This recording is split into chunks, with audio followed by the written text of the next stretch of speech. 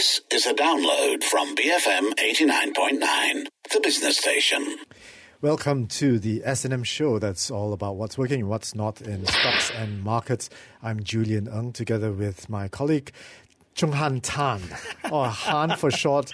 And today our regular guest, Dr. Suresh Ramanathan, independent FX strategist, join us. Suresh, today we're going to talk about the short selling of government bonds. And the background of this is that Bank Negara clamped down on the so-called NDFs, or non-deliverable forwards, which are essentially side bets that investors make about where the ringgit is going to go. And this was, you can call this quite a successful initiative by Bank Negara because of this clampdown, the NDF trading had died down by quite a bit, but also that led to the bond market drying up because foreign investors, without the facility of the NDF, pulled out tens of billions of ringgit out of the local bond market. So before we move any further, Suresh, can you just give us a brief background, give us a lowdown on what exactly short selling is?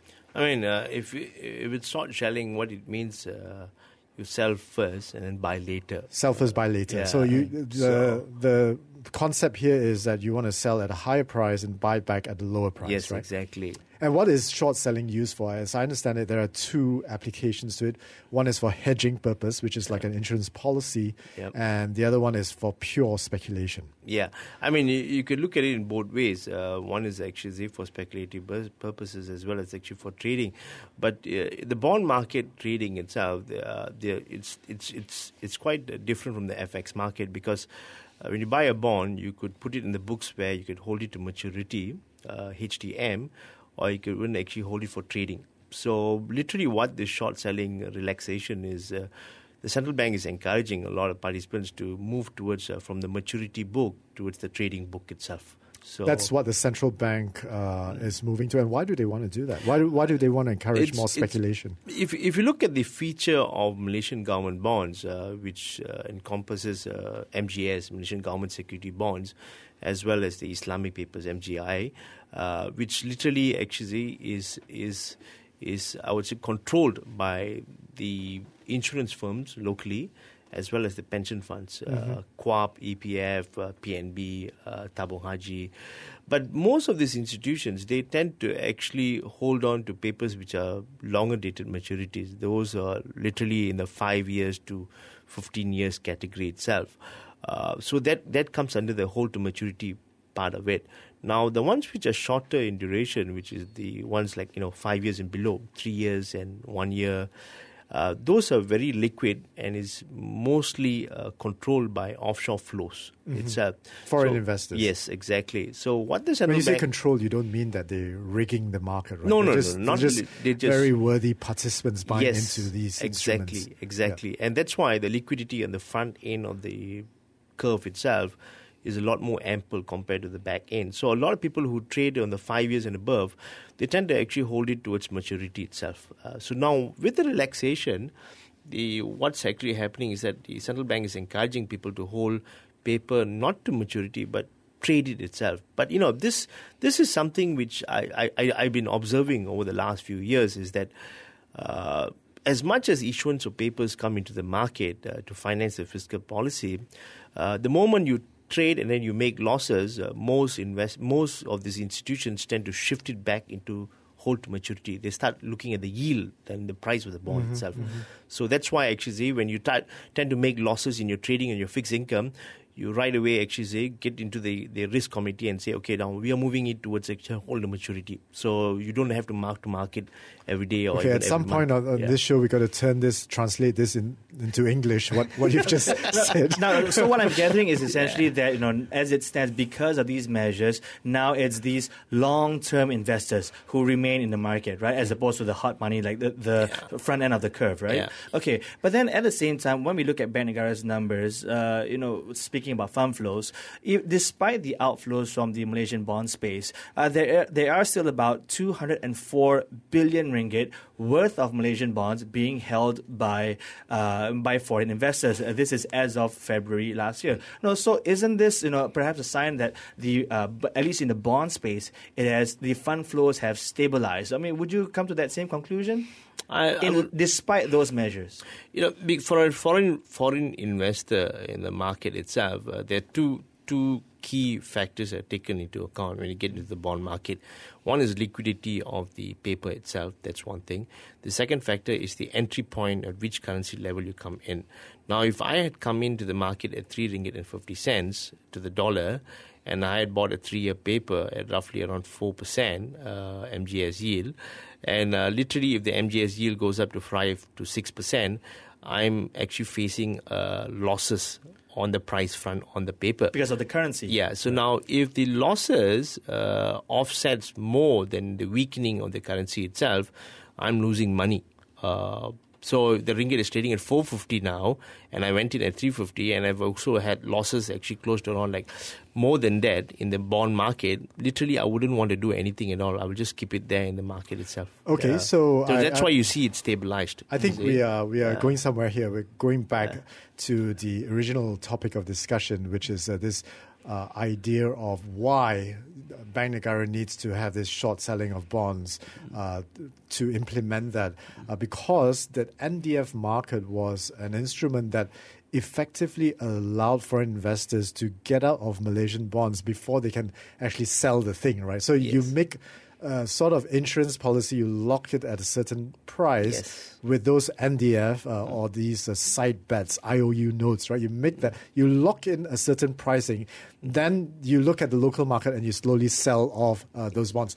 That avenue was closed off by Bank Negara, and now this short selling activity or facility is now being opened up by Bank Negara as a form of replacement for the NDF. Exactly. Is that right? Is this out of the frying pan into the fire, in your opinion?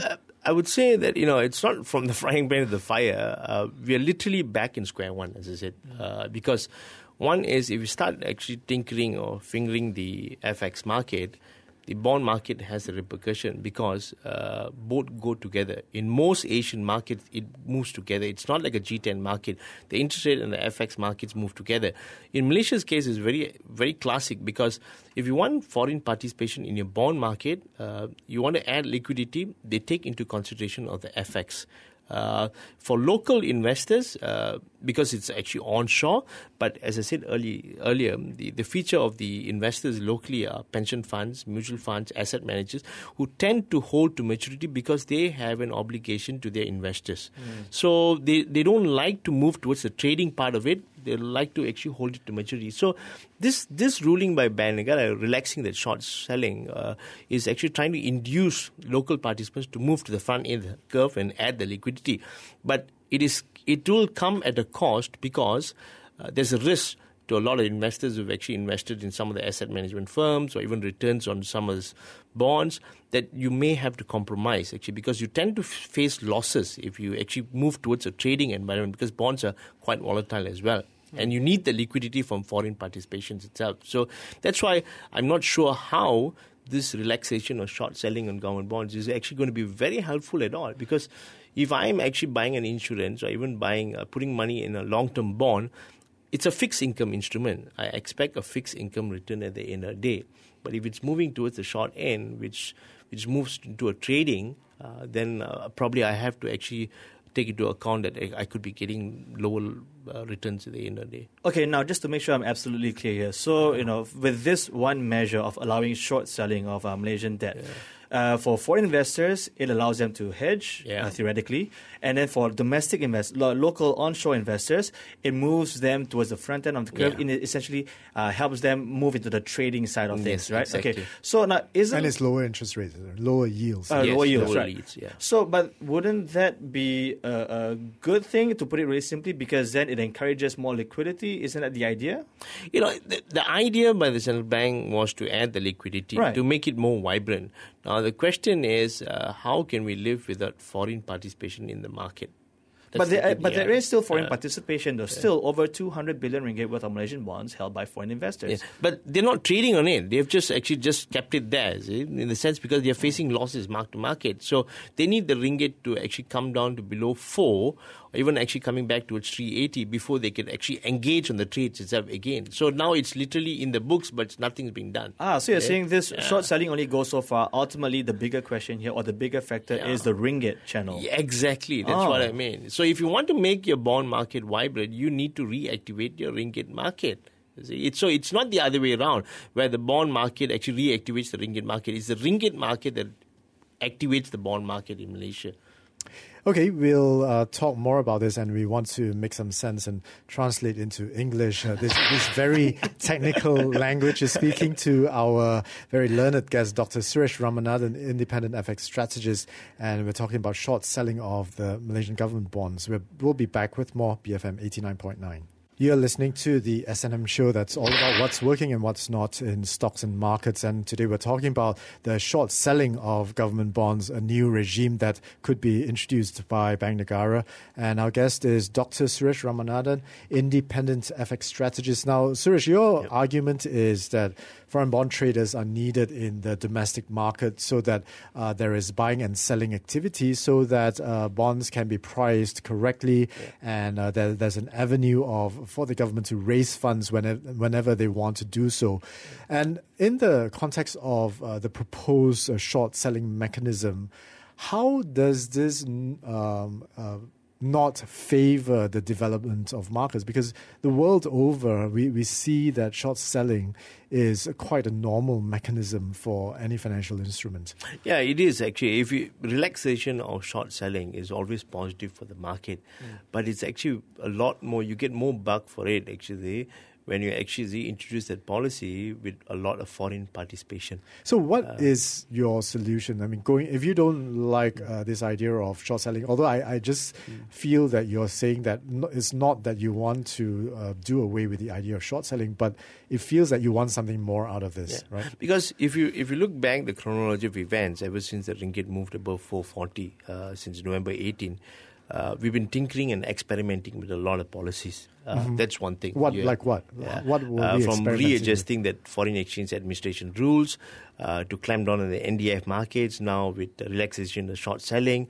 The key thing here is you notice that all these policies are not needed at all in the first place. Why? If you just actually remove the foreign exchange administration rules once and for all. So it means let it go free for all for the trading of the Malaysian ringgit. So what you need is actually removing the foreign exchange administration rules, or even simplifying them just to a level where actually you have foreign participation in the market, and it gives them a liberty to actually hedge themselves onshore, even offshore as well.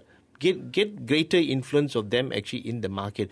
But unfortunately, we continue to tinker with the FEA rules and try to camouflage that actually every time actually there's a volatility in the currency of the bond market. So you notice actually after December 2nd, when the central bank implemented policies, there was a 75 FAQs that was released by the central bank trying to explain the hedging mechanism. And now you're telling me that actually there's a relaxation in short selling. So what was the 75 FAQs all about? Yeah, and I also understand they have done a workshop on this various mechanisms. And real quick, the Forex administration rules, that was in relation to the exporters repatriating their proceeds. That one, right? Okay, just to make sure I'm clear. Yeah. But then at the same time, you say that, but before all these measures came into place, we saw tremendous volatility in the ringgit, right? And then now if you look at it, it has been stable, or relatively stable, range-bound between 441 to 445 to the dollar, right? So isn't that considered a positive, a win for these policies? I mean, in support of these policies proposed by Bank Negara? Well, I'll give you an analogy, actually. We all heard this story, actually. The Titanic is sailing, hits an iceberg, it breaks into half, and falls to the bottom of the ocean. So if it falls to the bottom of the ocean, has it stabilized? So you tell me, actually. That's pretty good. Yeah. So yes, the ringgit is stabilized. It's stabilized at the bottom of the ocean, literally. Yeah. But don't you think that the government or Bank Negara has a responsibility to take care of very destabilizing speculative activity? If you go for a free-for-all, would that also harm the economy? No, I think that the first thing that you need to do is actually the monetary policy objectives has to be clearly defined. If you look at the region itself, only two countries actually, they have clearly, two countries have multiple objectives in the monetary policy. People's Bank of China and Bank Negara Malaysia. Every other central bank from India right until to Indonesia and Singapore, they have a policy which is either for currency stability or to inflation target or even actually some sort of target of ultimate objective. But ours is multiple, from credit growth to property prices to inflation to currency. So there's no, I would say there's no cohesion in the objectives itself. So that's why we find that, as what I was hearing earlier itself, is that inflation running at 4.5%, at one point, then ringgit is trading at 445, 443, and so on. So you see, there's all these repercussions actually happening is because we don't have a single objective. What are we trying to target? Are we trying to target inflation or currency stability? So, do you think the Bank Negara should choose one of? Okay, because essentially they have to. To put it really simply, they've got three aims, right? Either that headline GDP growth, inflation, or currency. So, in your opinion, which one should they focus on? I think the sensitivity of interest rates into the real sector is very crucial in Malaysia. So, to a large extent, I would say you have to target inflation itself. Yeah. So, okay, just something else on the wording of the press reports, which usually refer to allowing short selling for only government bonds, and nothing is mentioned of corporate bonds. What do you think this is all about? Corporate bonds sees very little participation from foreigners. I can tell you that. But why not just open it up? Because it's all denominated in local currency. That's one thing. Secondly, the ratings of corporate bonds are rated by local rating agencies. So, it doesn't actually see, because for a foreign investor, he'll be looking whether the corporate bond is rated by S&P, Moody's, or Fitch, So they can't put that into their portfolios at all because it's the methodology, the local ratings actually use is slightly different in the way it's actually managed by S&P and Moody's and so on. So, and also the currency risk that is involved. So that's why actually you don't see foreign participation in corporate bonds. But what you notice is corporate bonds which are dollar denominated, that actually takes a lot of participation by foreigners like Petronas papers and so on. So those should be allowed for short selling as well. The thing is that it's a corporate bond, so it's quite risky to allow or relax that on that part of it. But government bonds is very liquid. So in the sense like 3 years and 5 years MGS, very liquid. So the relaxation of the short selling was quite positive. But my concern is you should have actually relaxed this for offshore investors as well, just not local participation, But then, but again, if we are to just go back to the NDF, again, it doesn't seem so appealing given the kind of turmoil and volatility that that was translated into the ringgit, right? So, really, okay, I know you're a proponent of, going back to just, allowing these foreign entities to trade in NDF, but, help us, assess and self-regulate here. What would be the pitfalls if you were to go back to that? If you're actually allowing NDF trades, you could kill off the market very easily, which Thailand successfully did in 2008, was to allow to a certain extent of convertibility of the ringgit in the offshore market itself. So once you have ringgit trading offshore to a certain extent, with a threshold level itself, the NDF market faces a natural death. People would not want to use the NDF at all because the problem now the NDF is in existence is because the ringgit is not convertible in the capital account. So, and to large extent, there's no supply of ringgit in the offshore market. So that's the main problem. So if you're asking me why am I proposing that actually the NDF market be there, yes, I don't mind it's being there, but the next stage is actually if you want to finish off the NDF market is to let your ringgit convertible. And that's why Thailand doesn't have an NDF market at all. They have an offshore Thai baht market. Just to tie this all up before we conclude, just a very basic question now. Where do you think the bond market would go, local bond market would go on the back of all these new regulation that's coming onto the market? Will the fixed income investors be in a fix right now?